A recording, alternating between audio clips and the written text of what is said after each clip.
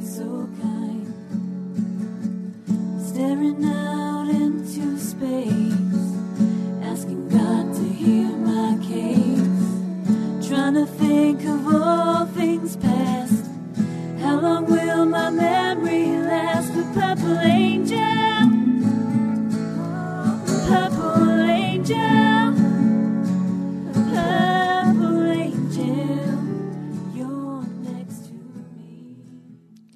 Well, hi, everyone, and welcome to Alzheimer's Speaks Radio. This is Lori LeBay, and I'm your host and founder of Alzheimer's Speaks. Before we get started with our fascinating conversation this afternoon with Loretta, I am going to just tell you a little bit about Alzheimer's Speaks because we're always getting new listeners. So basically, who we are is we're an advocacy-based company providing multiple platforms to shift our dementia care culture from crisis to comfort around the world. And we believe that the only way that we can really have an impact is to join forces and share knowledge and have everyday conversations about life with dementia like we're going to today. We have seen how much fun it is to help people remove the stigmas and the myths of memory loss and help people continue to live with purpose. At our core, Alzheimer's Speaks believes collaboratively is really the only way we're going to win this battle against dementia.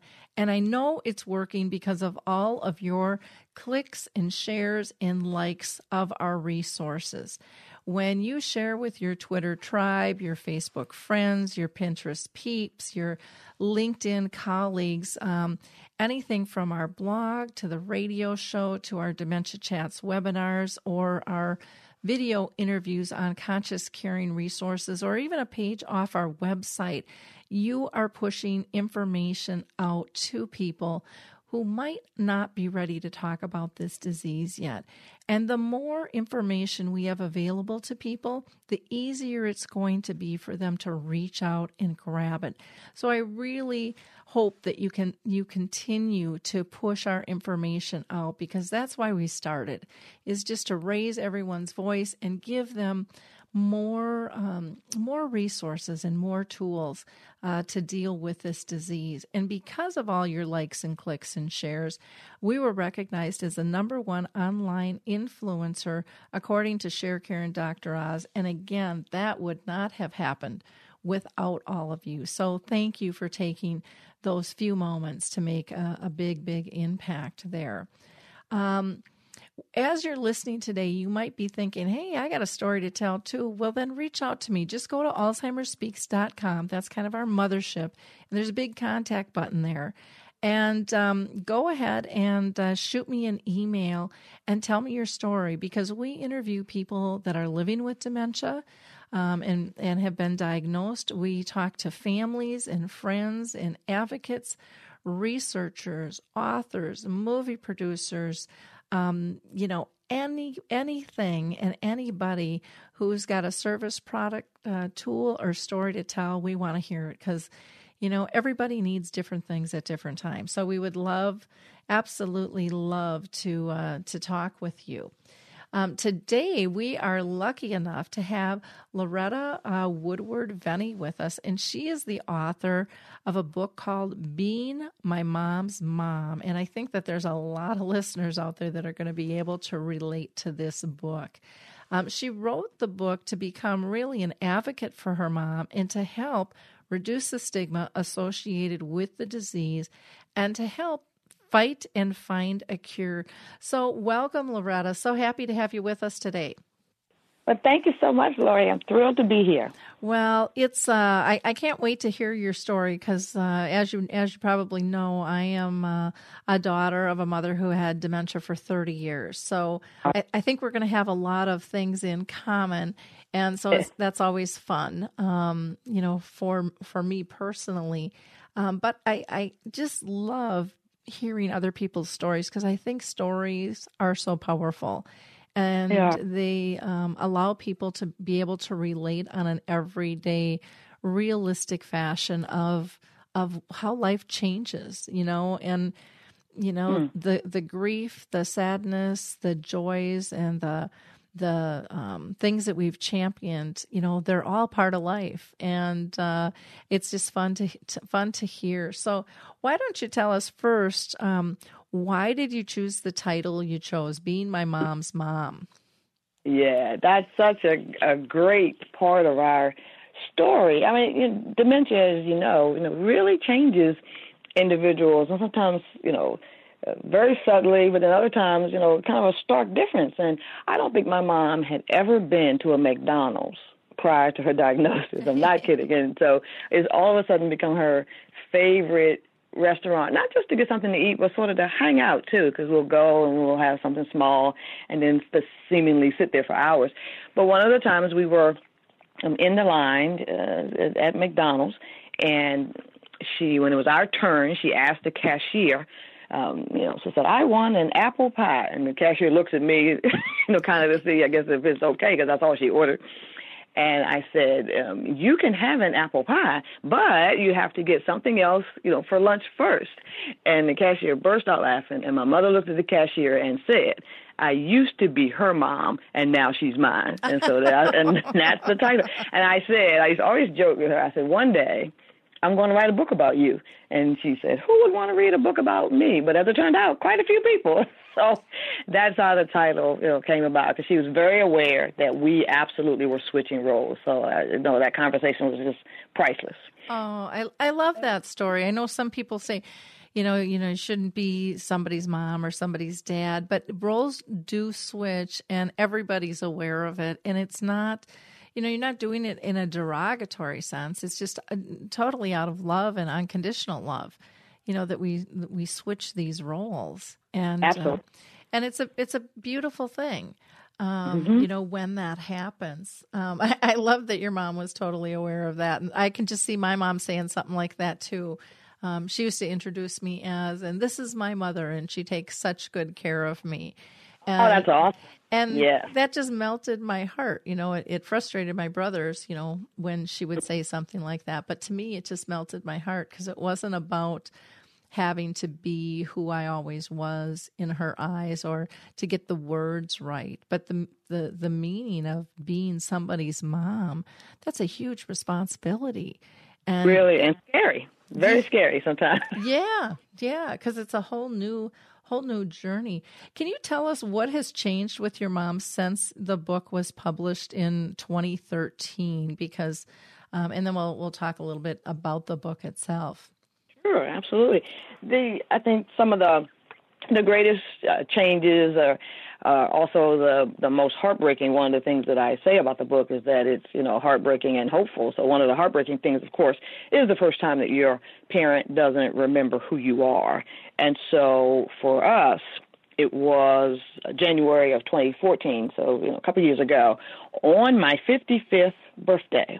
And my mom lives in a very small group home with like 4 other residents, and everyone has dementia of some sort except one gentleman. And they do everything together as a group. They all sit around, they have all the meals together. And so whenever it's someone's birthday, of course, they have cake and ice cream. So my daughter, who's a fabulous baker, had made this great cake for my birthday. And so, took it over to the group home. So, after dinner, we're going to have the cake and ice cream. And right away, I could see my mom was kind of out of sorts. She said, oh, hi, like she always did with, I came in. Clearly, she recognizes my face, but I kind of got a sense that she wasn't really sure who I was. So one of the residents played the harmonica. He could play Happy Birthday on the harmonica. So he's playing Happy Birthday, and everybody's singing and clapping. And then all of a sudden, my mom got really upset. Whose birthday is it? What's happening? I don't know what's happening. She got really, aggravated and ended up, knocking her piece of cake on the floor, which is very unusual. My mother lives for desserts. So it was just so, and she started to cry. It was, oh, my God, one of the worst days of my life. So the guy stopped playing the harmonica, and, people weren't really sure what to do. But it was so sad. So I just put my arms around her, and I said, it's okay. It's okay. And so she says, I just don't understand. And I said, well, that's okay. We can have cake another day. And she said, okay. So she just started eating her dinner, which she had pushed to the side. And we just kind of moved on. So I quickly gathered up the stuff and left. And, of course, got to my car and cried and cried and cried. It really was one of the worst days. I hadn't ever seen my mom that frustrated. So it was, probably one of the, the days you'll never forget, for sure. Yeah, and it's something so simple, you just think, how can that rattle their cage so deep? But, it does. Right. And, when they're rattled, we're rattled. And right, and birthdays was such a huge thing in, our lives. And, she raised us pretty much as a single parent. But, no matter how money was tight or whatever the circumstances were, there was a birthday celebration and, always, a present. And just, she really went out of her way to do that. So that was striking for me, that birthdays were probably one of the first things that she forgot. So other people, I try to stop other people sometimes from saying, well, you know who that is, because clearly she doesn't, and it's okay that she doesn't. So in the beginning, like maybe the end of 2014, the beginning of 2015, she just started to call me other relatives' names. And I just made it a point to be whoever that was that day. And some of the relatives I didn't know. So I had to ask the keeper of all information in our family, Aunt Franny, who then died like that next year. But before that, she could always tell me who the relative was I was supposed to be that day. And that was, great history to know. So I just started to, respond to those names. So now, for the last, I'd say 6-8 months, my name is, all one word, very nice person. Because if someone, we're out in public and somebody says, oh, who's this you're a good lady with you. Oh, well, she's a very nice person. And so all one word is like the coolest thing. And I'm okay with that. People say, oh, that must be so crushing.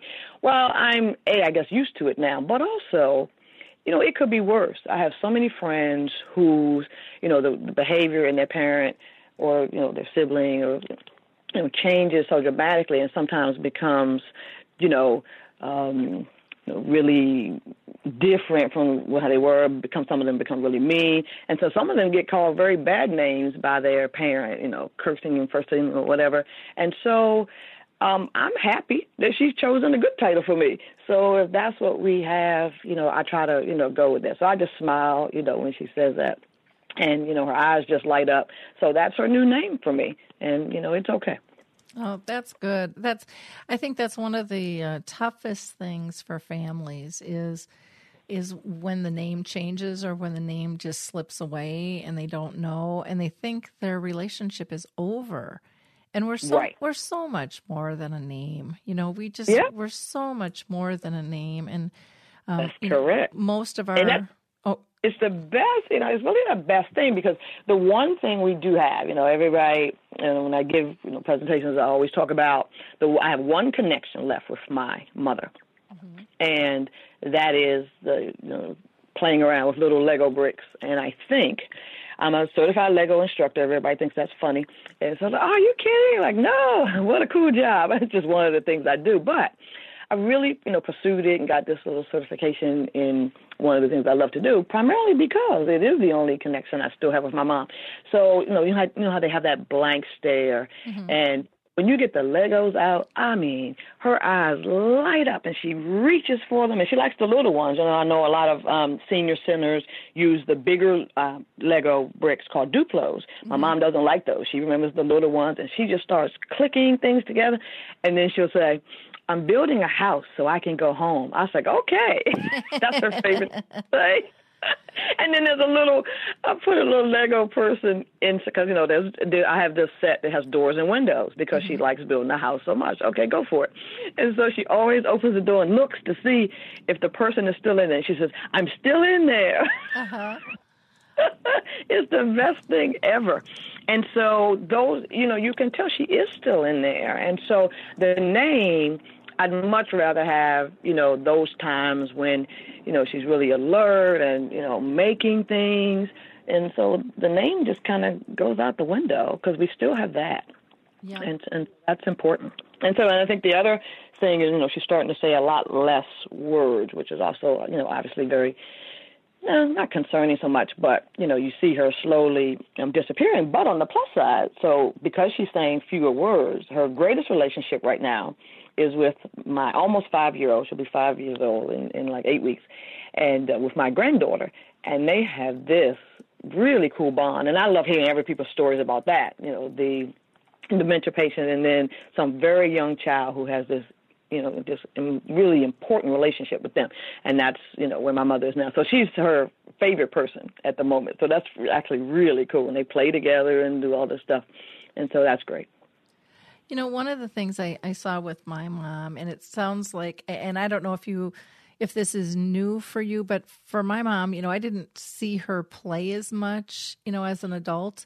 And when she got this disease, she was playful, but there's a difference, when she's just so into it and so concentrated and so authentic. And then it allowed me to play and not take things so seriously. Did you go through that, or were you guys always really playful per se? No, I think I always was. I never really outgrew the Lego thing. And some of the things I teach, I do a lot of management and leadership, and some of the things that I have to do and how I have to train other people, things to do. Some of those things can be really boring. So I've always tried to bring play into, what I do. That's how I ended up doing this. And the thing I'm certified in is something called Lego Serious Play, for all you serious people out there. So it's kind of funny.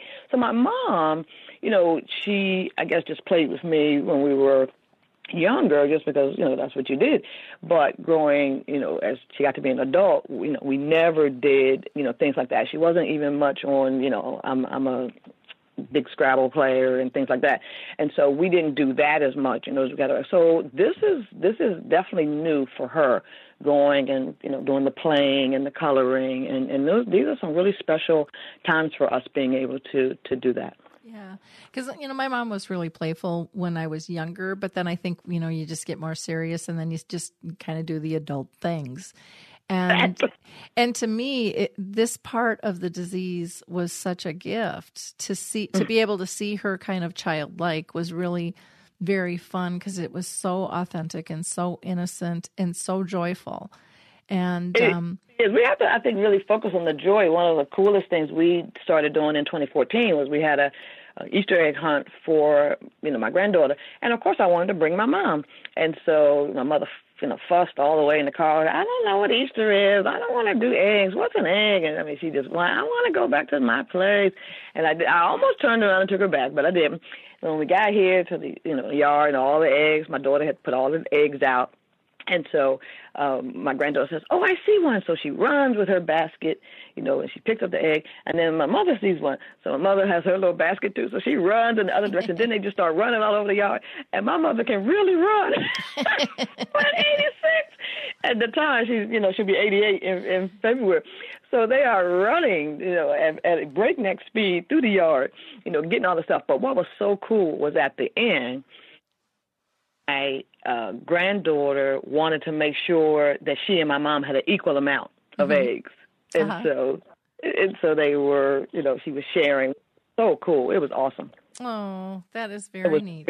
We've done it every year since then. Got some amazing pictures of the two of them together, searching and laughing. And, just amazing. Absolutely amazing. And usually my daughter and I cry all through the whole thing because it's the coolest thing. They hold hands sometimes. And then it was really cold for Easter this year, so we had to do it inside. And my daughter had put some up, even on some of the beds and, like, the desk. And so my granddaughter would get up there, and then, my mother said, do you see it? And then she would get one. It was just so funny, just watching them, crawl around and do things. So, yeah, it's there are some, if you want to call it, blessings to it, because I think you see aspects of them, as you say, that you hadn't seen in years. Mm-hmm. And so I just try to take the beauty with it, with the rest of it. Okay, well, that's great. Now, I know that you're involved with Us Against Alzheimer's. Can you tell people a little bit about that and how you got involved and what you're up to with them? Sure. I got involved in 2013, probably right before the book came out.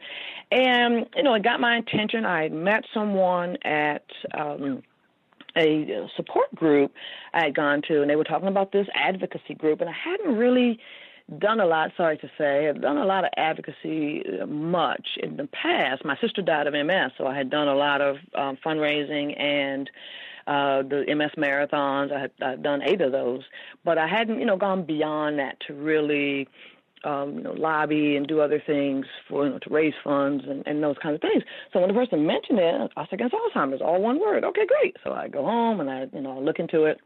And the first two things that got my attention was, kind of their mission is part of, is an engaged and enraged group of people. I'm like, hey, now that's right up my alley. And so because this disease is so frustrating. So I, got on and clicked around, and just all the resources that were available, and just all the advocacy, all the information about potential drug trials and things really was fascinating and encouraging for me. So I also you can link from that there is a Us Against Alzheimer's Facebook community. So I became really active in that. And then right around, just a few months after that, they asked me to become one of the moderators of the group.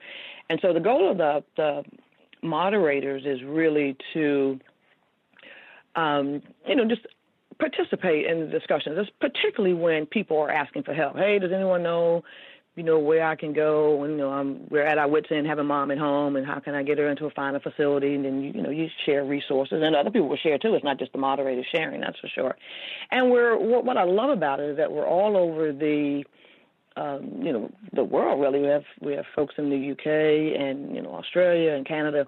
And, so somebody's always on no matter what time it is. So if mom or dad's not sleeping, and, you're kind of at your wits' end, you can, just say help, or, online, and somebody's always there to give you a virtual hug and things like that. So I love the Facebook aspect of it.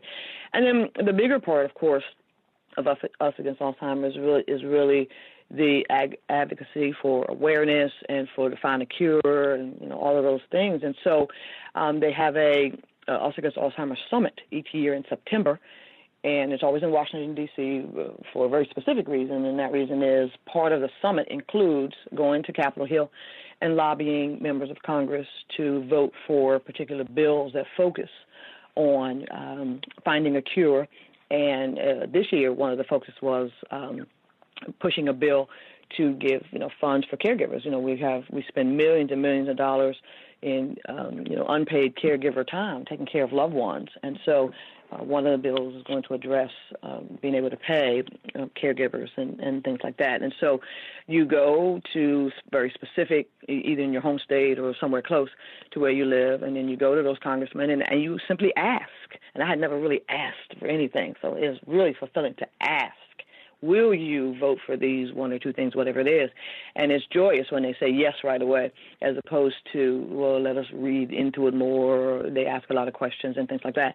So it is, it's a powerful group, and the commitment of Tricia and George Vandenberg, who founded the organization, just the commitment of them and everybody who belongs, and all the people who attend the summit and work year-round to, find a cure for this disease. It is mind-blowing and life-changing when you actually attend the summit. So I've attended two, and I was actually very lucky this year to be on a panel where we talked about what it's like being a caregiver for your loved one, and it was just an amazing experience. So I love this group, and it really has changed my life because it certainly shows you're not alone. As you said, you love to hear other people's stories. So it's just 2 days of listening to folks, sharing, your tips that they might not know. I talk a lot about apps on your phone. People are like, oh, she's got apps, the apps that help with dementia.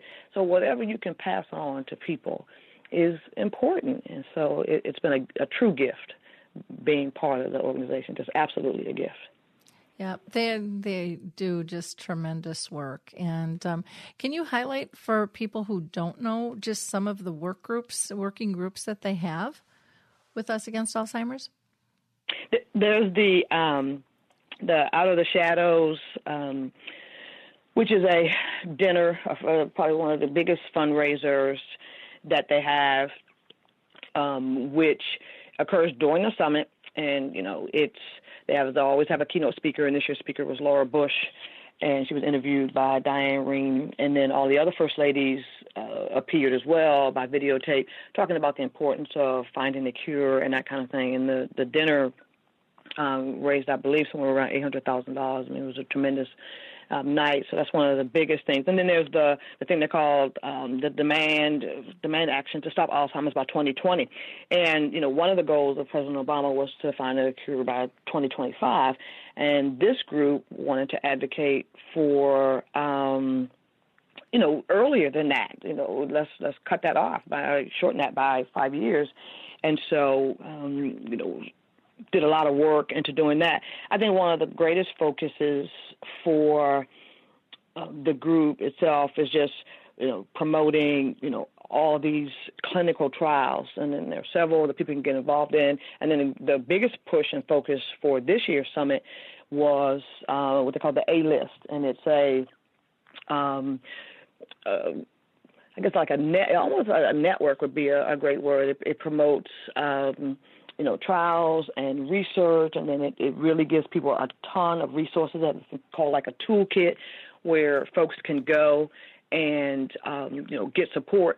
And then one of the greatest pieces of the A-list is that it also exposes you to, even if you're not participating in a trial, like I can go on and play some of these brain games, and, it appears in my phone every morning, and you can, it sort of tracks you, see, how you are now, and then, just follow you for the, upcoming years and see how, you change and that kind of thing. So just everything that is, out there about Alzheimer's, whether it's, research on the various drugs, where they are in the process. And then there are some race-based, trials as well. There's some that focus on African Americans, some on the Latino community, and so all of those groups, push individuals toward participating in the trial, since everyone culturally responds to the different trials differently. So we need as many people as possible to register. So you have this thing. The part of that A-list is called the Brain Health Registry, and so just trying to do. Cover every single area. And I think Us Against Alzheimer's really has it covered, both on the fundraising but also on, all the medical, ends as well. So having the toolkits of where to look, and also know, where are the trials that we can go to and participate in. Especially, there are a lot of people out there who want to know if they're, at risk for getting it. Some people want to know, some people don't. But it's, all of those resources are right there in within this group without having to go, outside and look at other areas. We all know that there are lots of things out there. But what I love about being part of Us Against Alzheimer's is the fact that there are so many, elements to it and so much information to go to in all one place. And that's one of the main things that I love about it. Well, and they do a nice job. I love getting their newsletter every day with the updates with research. Yes. They also have different network groups. So they have the clergy and the women and the researchers and the Latinos and the African Americans and I love that, because just because you belong to one, doesn't leave you out of another. And I've done a lot of stuff with the Women Against Alzheimer's. I think that was one of the first things I attended, was one of the Women Against Alzheimer's, and I was just blown away by the women in the room. It was wow. Just unbelievable, the talent. And so over the last couple of years, I've attended quite a few of them. And then I got the book, The Seasons of Caring, that was put together by the Clergy Against Alzheimer's. Just, fabulous. Fabulous. It really is a great book. Great book. It really is. And just having, I do a lot of work with support groups, both, here in the Washington, D.C. area where I live, but other places where I go as well. And, the leader's guide in particular, just has so many tips about, providing the best care and the best support for each other, especially in these groups, and just the hope that it gives, and some of the quotes or the scriptures or whatever is used is just fabulous. And everybody that participates in these kinds of things, everybody's looking for hope, just quite frankly. Yep, exactly. Why don't we talk a little bit about, what you've learned as you've traveled around the country speaking to different caregiver groups? Yeah, absolutely. I think the primary thing that I've learned is kind of what you mentioned right at the top of the show that you love, and that is, just hearing other people's stories. And I learned so much from that. And more than anything, I think I take away that people just want to connect. They want to cry, they want to hug, they want to listen, they want to learn, they want to share. And so I think sometimes, even if you have great friends, if you are dealing with a person that has dementia, and you might have the best friend in the world, you've been friends since high school and all this stuff, but unless they have a loved one with dementia, they might want to listen to you and everything, but they don't sometimes really get it in the way that you would like them to. Mm-hmm. So when you go around to support groups where everybody's in the same boat, everybody's parent or sibling or spouse is different, yet you can share in that same experience like we've already talked about today, the first time they don't remember your name, and then you can hug and you can cry, you can do all these things because that person that you're talking to gets it. And so traveling around the country, it's not unusual for people to, as we're speaking, or I'm speaking and, and they're taking notes or they're sharing, people aren't afraid to, cry, to be very honest, to be authentic, to just share their frustration that they might not want to share at home, because you don't want to appear like you're giving up or whatever, especially I find that with people who have kids. Younger kids. You don't want to seem like you're giving up on grandma or grandpa, but it's a safe place where you can just say whatever is on your mind and be understood. And that's what I've learned the most. It's just really about the connection. I never thought that I would have, that kind of impact with people. People write on the evaluations, I felt, I've been to other groups, yet I felt here, you made it safe. I felt like I could really share anything I wanted to say.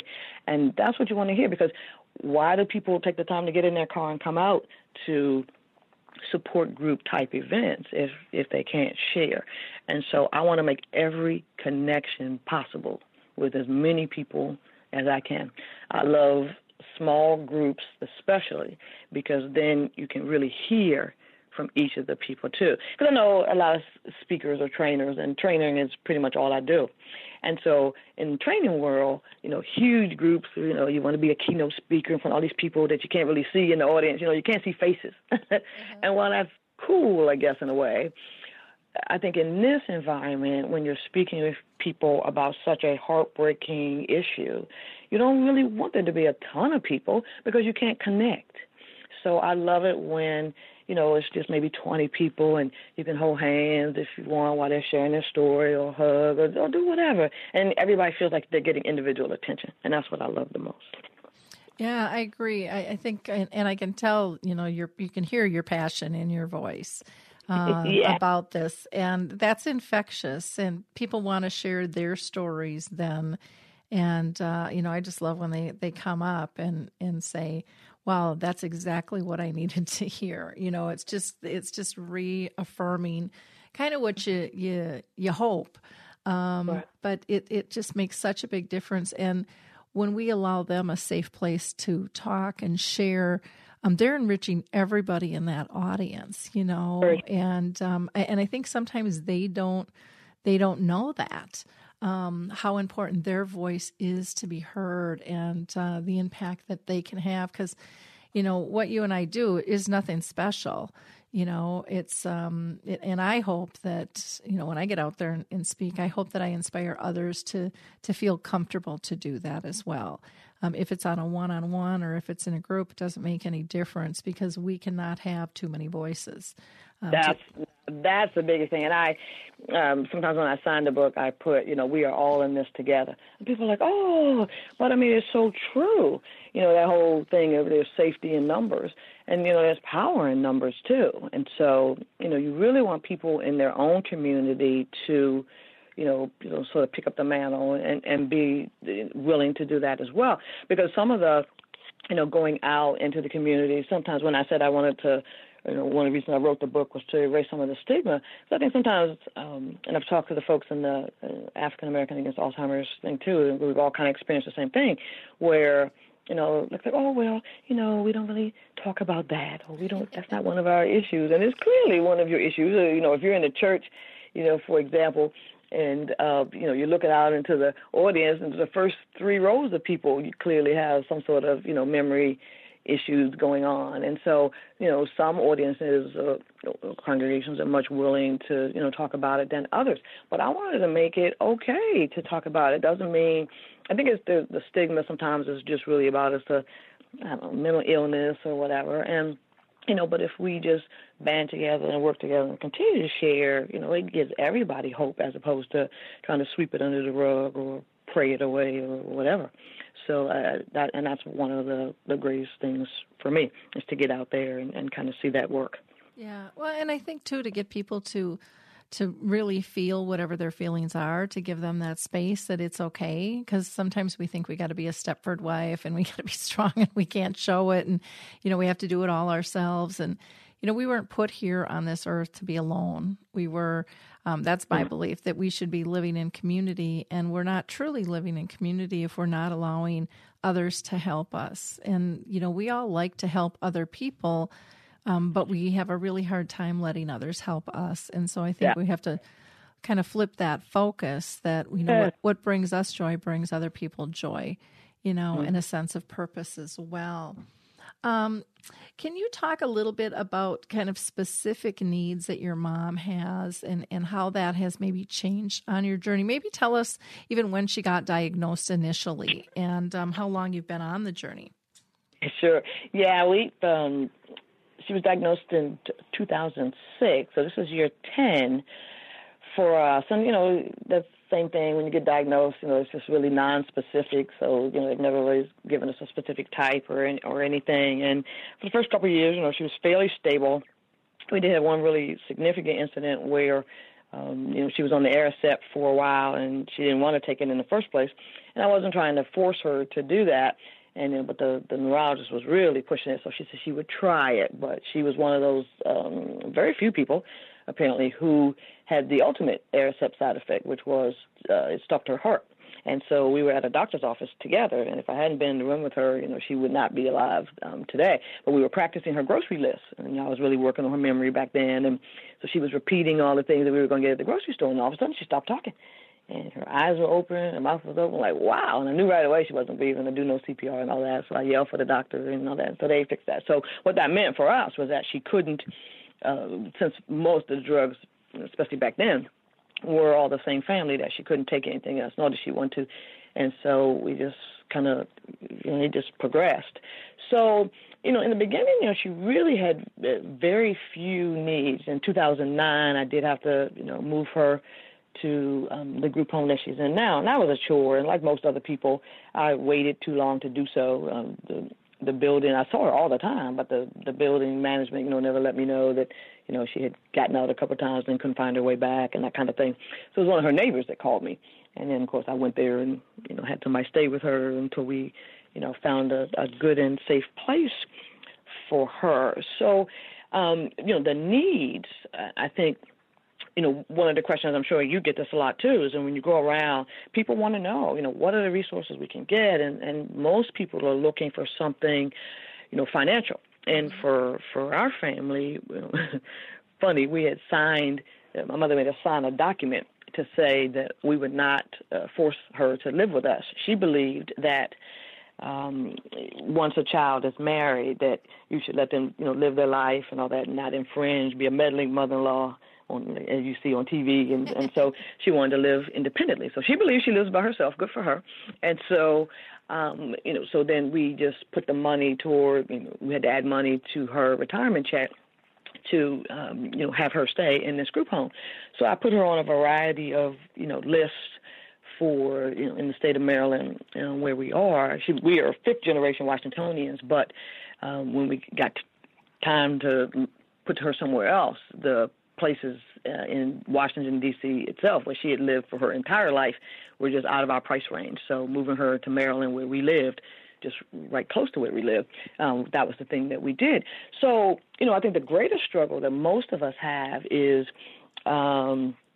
finding all the resources that we need, be it financial, be it someone to come into the residence, to work with them, exercise, those kinds of things. Fortunately, my mother's physical health is unbelievable. She doesn't even have arthritis, no high blood pressure, no high cholesterol, no diabetes, nothing, just the dementia. So I'm rare in a sense in that we don't need those kinds of resources where people come in and she can still do her favorite activity she did when she lived alone, which was Tai Chi.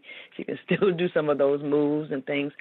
And so, what I think most states are bogged down with is how to have, enough funds to help people in the community do that. Because I start off probably most of my presentations by saying I have two fears about this disease. One, that I'm going to get it, and then two, that my mother will outlive my money. And that's such a fear because, we were talking about, when we started this conversation, we were talking about that huge responsibility of being your parent's parent. She didn't run out of money taking care of me, so I'm like, oh my God, you can't, do that. So, you see people our age trying to figure out how much longer they're going to have to work to, care for their, mom and all that. So, yeah, it's a huge concern. So the greatest, I think, needs, we have right now is just some assistance with the cost of the rent, or because there are a lot of these state programs that provide a subsidy to what their existing, funds, their available funds are. So, those are the, the basic needs. And I think the other change for us is that we just this year, probably 7 months ago, got into the full-time with the Depends, so incontinence has become big issue. But I think one of the saving graces for all of us out there, especially those of us who still work, is that you have so many resources that can be delivered right to you. And so we get the Depends and the bed liners and other pads and all things that you need, and it comes right to the door, and you can change your order every month, order more, order less, and, it's just so convenient. And so I think so many things as your needs change in this disease, it's really, again, sharing. I got the website that I ordered, it's called Disposables Delivered, and I got that website from a person at a support group event. And so, the more we share with what works for us and what does not work for us, then the better off we all are and the less stressed we are about this role that we're in. And so I think, those are, some of our current needs. And then, you're on these long waiting lists. When I was on what they call a Maryland waiver registry, I registered her for that in 2010 after I moved her to the group home. And just 2 weeks ago, she got off the waiting list and now actually on the registry list, 6 years on the waiting list. Oh, my gosh. And so now this registry, they come out and assess you. They look at all your needs and what you have. And then so I even asked the woman, do you think she'll be on this list, the actual list, for a couple of years? She said, well, I hope not that long. Yeah, me too. So, it's, good to get a sense of where you think you are on these different, lines, long lines for services. So very interesting journey. Well, and that's an excellent point. You can never be too prepared for stuff like this, and as scary as it is to think that that's where you might be headed, you're better off to be prepared for it than not. And and so really, really important. The other thing that I liked is you mentioned about stress. And I think that that's so overlooked and undervalued, the impact that stress has on us as a care partner. Really is. It's huge, and you have to. And I think I use the Legos and other things, music, as the outlets, for us. And I use a couple of the Alzheimer's, music things, and when we're together. And then I use more of the spa-related, music stations, just before bed and those kind of things to just stop my mind from racing and actually get rest. And so I think, I share all of those things too. I do instead of just talking about the book, I also do presentations on, kind of getting our joy back in a sense, and, making sure that we still have, those times when we can, get our spirit back and that kind of thing. So I do a variety of things around that, topic as well. And then we get up and kind of run around the room, and we just do. People are like, oh, I haven't done this in so long. Just seeing the joy on people's faces. I have a coloring page that we use and markers on the table, and people just go crazy because if we don't all do this together, I mean, who knows where we'll end up. And, all the statistics right now are saying, 8 years is the typical time that your life is shortened, when you're a caregiver. You're like, what? 8 years? I want my 8 years back. So let's go out and have some fun and run around and that kind of stuff, if that's going to help us. And so that gets everybody's attention when they figure out that their lifespan could be reduced significantly, due to all the stress. So I try to really work on that. Yeah. Well, that's wonderful. Can you tell us, now you recently lost your husband, and my sympathy goes out to you and wrapping you in love and prayers, because that's a tough thing in and of itself. But how has that impacted, your mom's care? Because now you're dealing with two major losses, and how are you coping? So it's been 3 months this week, and so just a devastating thing. You would have had to have known Tim. We were married almost 31 years, and we missed it by 6 weeks or so. And he did so much for my mom.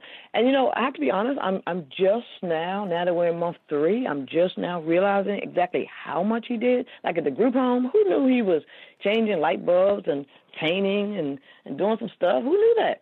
But he drove my mom everywhere. So one of the most just heartbreaking things I had to do was right after he died, like a couple days after the funeral, I had to buy a new car because he took my mom everywhere. He had a Ford Expedition, and if you're familiar with that vehicle, it has these running boards that come down. He had taught my mom to step and then grab for the little handle, and she could pull herself up. And then, of course, he was helping her. And then I had this little, zippy Cadillac, low to the ground, sporty car, it wasn't a two-seater, but it was really low. And my mother could not get in that car. She had forgotten how to turn and sit and turn your legs, and she had cried once. We tried to do that, and it was so frustrating. How do you tell your parent how to sit? I'm trying to demonstrate. Oh, my God. It was the most frustrating thing ever. So because, the way things go when someone dies, while you're trying to get the estate together, I didn't drive his vehicle, so I rush out and I go, thank God, to the dealership where he had bought a car, and I explained, and they all knew him, so, oh, my God, they were all devastated. So, of course, they bent over backwards to help me, so I get this car, new car, and my mom sits right in it, yay, and, I mean, just amazing. And the other thing, one of the most powerful things that he did, because I do still work, thank God, my mother's very, very healthy, but she does have appointments, like, doctor's appointments and things like everybody else, or dentists. And so he would go to the group home, get her, drive her to the appointment. I would leave work, meet them at the appointment. He would wait for the appointment to be over. Then when it was over, he would take mom back to the group home. I would go directly back to work. So instead of having to take half a day or all day, in some cases, off from work, and then you're using up your leave and all that, I only had to take off like 2 hours, hour and a half sometimes. Unbelievable. And so now I'm, just making up, all of these, things. I mean, how do you replace that? So, I lost the love of my life, my best friend ever, and you could cry and scream and throw stuff, all the frustrations about this disease, and he'd be right there holding your hand. And he just worshipped my mom. This is the most unbelievable. So one of the most beautiful things is that, I didn't have to tell her he died. She's not going to ask for him or anything. And I'm grateful for that because they just worshiped each other. Years ago, when he was in the process of retiring from the police department, my mother fell off a bus and fractured her shoulder and had to do the shoulder replacement. And at the time, he had so much sick leave on the police department, he was just using it up before he retired. He took my mom 3 days a week to rehab, and they had so much fun. They'd go to lunch and go shopping after the rehab. They just had a blast. They did that for like 6 months. My sister and I, didn't have to take time off from work. They just had a ball. And everybody said, oh, you and your mother have so much fun. She said, oh, she's my mother-in-law. And people are like, wow. They actually looked alike, too. So it was just amazing, the things that he did. And I was never, afraid if something happened to me, he would always take care of my mom. Now I'm having to put everything in writing and setting specific money, in my 401 just for her care or something. I get hit by a bus tomorrow or something. All things I had not done. So I'm scrambling around trying to do everything in addition to trying to grieve. So it's like, every moment is just different. Sometimes I just burst into tears, but I always remember that, I still have to, obviously take care of my mom, and, I do that. I'm going to be 100% honest and say one of the things I did do, though, consciously, right after Tim died, I probably didn't see my mother for, I would say, 5 or 6 days, and I go there almost every day. And I didn't go see her because I needed my mother, to comfort me because my husband died, a man that she loved and worshipped. And because I couldn't get that from her, I just couldn't go. Mm-hmm. And that's probably the longest ever stretch of time I have gone not seeing my mom. But I couldn't. And so now it's just, sitting down, writing down just all the things that I have to do that he used to do, picking up prescriptions. Before we started doing the delivery with the disposables delivery, he was at Costco getting the Depends and this and that and this and that. And so I rarely had to do any of the running and jumping. All I had to do was spend time with her. Yeah. And so, it is amazing. One of the things we've done is that this week, actually, we went, I take my mom a lot of places anyway, but now we're doing the errands as we're going to, as opposed to just having fun, like ice cream and stuff like that. So now, on the way to go walking or other exercise or getting ice cream, we go to the CVS on the way and get the prescription on the way. Sure. All the things that he used to do. So it's just a matter of making time for all those things. And so, wow, I'm just learning every day. Every day is different. Wow, that's and it is because we don't understand how much other people do until you got to walk in the shoes, and then all of a sudden it's like, holy mackerel, yeah, yeah. You don't realize how many tasks there are, when you're working as a team, and I so get when you couldn't go see your mom because for me, I didn't have a loss like that, but I ended up getting divorced, but I couldn't tell her because I knew that would just upset her. And there was no point because I couldn't comfort her. I couldn't rationalize. I couldn't do any of that stuff. And so, there's those moments when you're just so used to being comforted and that just can't happen. And, how do you deal with that? Because you do have to deal with it. And then it's another loss on top of whatever it is you're dealing with. It makes you realize, oh my gosh, I don't have that anymore. And how much you miss that. So, it really is. Yeah, it's a massive, massive change. Is there, if you had 3 tips to tell somebody who's dealing with dementia, if it's somebody who's diagnosed or if it's a family or friend care partner, what would that be? I think the first thing would be just kind of live in every moment, and when, and just say enjoy it. I mean, even sometimes when the dementia person is being, fussy or whatever, I mean, there's still some joy in the fact that they can still, feel. And I always try to, recognize that they still have an emotion and all that, and some of that's still in there. So I really try to focus on, one moment at a time, and I think that's one of the greatest things.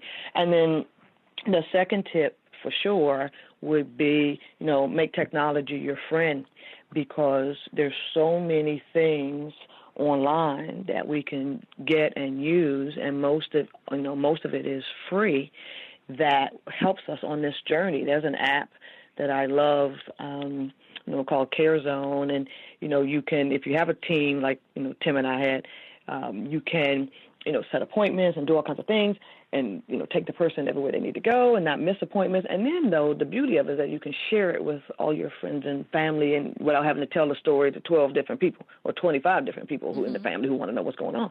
And so there's so many things out there. It saves you an hour of calling all these people, and so I think we need to really investigate some of the technology that is out there that'll make us, our lives on this journey, either if we have it or, we're caring for someone, so much easier. Like the music ones, for example, and I know you write it a lot and about music and the impact on Alzheimer's, and that, for example, can can bring about so much calm in the car when the person's getting, antsy or a lot of anxiety or whatever. And so, I've tried to use every piece of technology I can to help with my mom. I have 1,000 pictures on my phone from 1929 to 1939 or 1940 that really keep my mom calm when she gets excited. And so I try to use it, every kind of way. And I think the last tip of the three would be simply to reach out when you need a friend. Go to these, support groups, and if you don't want to get out, find some of these wonderful online ones as well. It doesn't have to be the Us Against Alzheimer's Facebook community. There are other ones as well that just, say to someone, I just need somebody to listen, or a friend, and people will answer you and comment in droves. You'll have more, tips and hugs, virtual hugs, than you ever thought possible. And so those are the things. You have to ask for help, or, you end up in, big trouble stress-wise. And so those are the three things that I'd say. Okay, well, this has just been such a fun conversation, and I just love your energy and the work that you're doing. So, please keep that up. And for our listeners, check out Us Against Alzheimer's. Sign up for their newsletter. You'll get wonderful information, and so many people are looking for updates on research. This is daily. You'll get several little articles that you can go ahead and dig deeper into if you want, or if you just want the highlights, that's okay too. Along with their networks that you can tap into, and they have great educational programs as well. So, and if you're looking for a place to donate and not quite sure where to go, again, they're doing some really cool things and have really helped push, I think, Congress along in terms of increasing funds. Can you tell us, Loretta, what's the best contact information for people to reach out to you at? They can do either my website, which is LorettaVini.com, and then they can also, email me at lwvini@aol.com as well. So those are the two, primary numbers. And then it has I think the website has the mailing address and everything too. So, and then when I speak, I usually always, give out my number, and people actually call me. So I'm willing to talk to anybody pretty much any time. So it's great. Great. And then for the book, can they get that on your website, or is that available on Amazon? Again, the book is titled Being My Mom's Mom. And, it's, like I said, Being My Mom's Mom, and so it's available in book and Kindle format as well. Wonderful. Well, thank you again for taking the time to be with us today, Loretta. Appreciate it so much. Thank you so much for having me, Lori. Thank you. And keep up all your great work as well. Appreciate it. Okay, I will do. Thank you. For those of you that are new to the Alive and Social Network, you might want to check out Rachel Perrin, who's a culinary director for Kowalski's Market, along with her producer and sidekick, Adam Lee. They each week are joined by foodtastic friends and colleagues that chat about seasonal foods, favorite foods, trending topics in nutrition, and everything yummy for your tummy. They have an episode called What's for Dinner Tonight, and their podcast is only 10 to 15 minutes, but it's a great idea it's a great platform to be able to get ideas for assisting in dinner plans, because sometimes we all struggle with that. You can also go to Kowalskis.com and get a list of menu ideas, and that is KOWALSKIS.com. If you haven't listened to our recent shows, please check them out. We just had Ben Utek on, who is a Super Bowl champion, and he talked about his dealing with concussions and CTE. Just a wonderful conversation. He's in a very positive place. He's got a young family, and sports has changed his life, and he is now changing others, showing hope and leadership. We also had a show on with Deborah Schaus, Living in the Land of Dementia, which is her book. We had a discussion talking about kind of picking a dementia care community and how you do that. Our latest Dementia Chats was a fascinating conversation that you can get on our YouTube channel, or just go to alzheimersspeaks.com. It's on our front page. It's also under projects and initiatives. under the Dementia Chats tab. But we talked about the need for change in terms of diagnosis, and that doctors in their clinics need to get more support information out to individuals. And our panel of experts living with the disease told their own personal stories and had some great recommendations. Our next Dementia Chats will be on dementia and pets, and then also the voting process, which is quite enlightening, how that impacts people with dementia.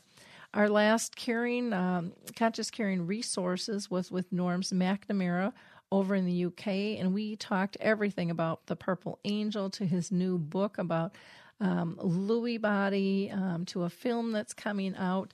Real interesting conversation there. We also have some upcoming screenings of the Hollywood film His Neighbor Phil, which are free in Hopkins, Minnesota at the high school. On October 30th, you can see that film at 2 p.m. I'll be down in Memphis November 10th. You can get information on my homepage, and then also at St. Therese in Woodbury, Minnesota on November 16th. For blogs, I just want to point out a couple of them. George Seiler wrote a beautiful poem called Ode to Annie, which reflected his loss of his lovely wife and how it impacted him. We also have an anonymous article that talks about advocacy, and I think it's well worth reading, so check that out as well. In the meantime, keep in mind our tool that we use called Your Memory Chip. It teaches us to focus on, are people safe, happy, and pain-free when they're living with dementia? Till next time, have a blessed week. It's time to rethink, renew, and reimagine retirement. Hey everybody, Jared Sebesta here, host of Retire Repurposed. Now, this podcast is about the non-financial parts of retirement, which many times can be even more challenging than the financial.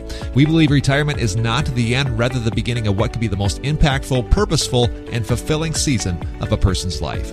So don't retire, become repurposed. To listen now, search Retire Repurposed on your favorite podcast platform, Senior Resource, or Life Audio.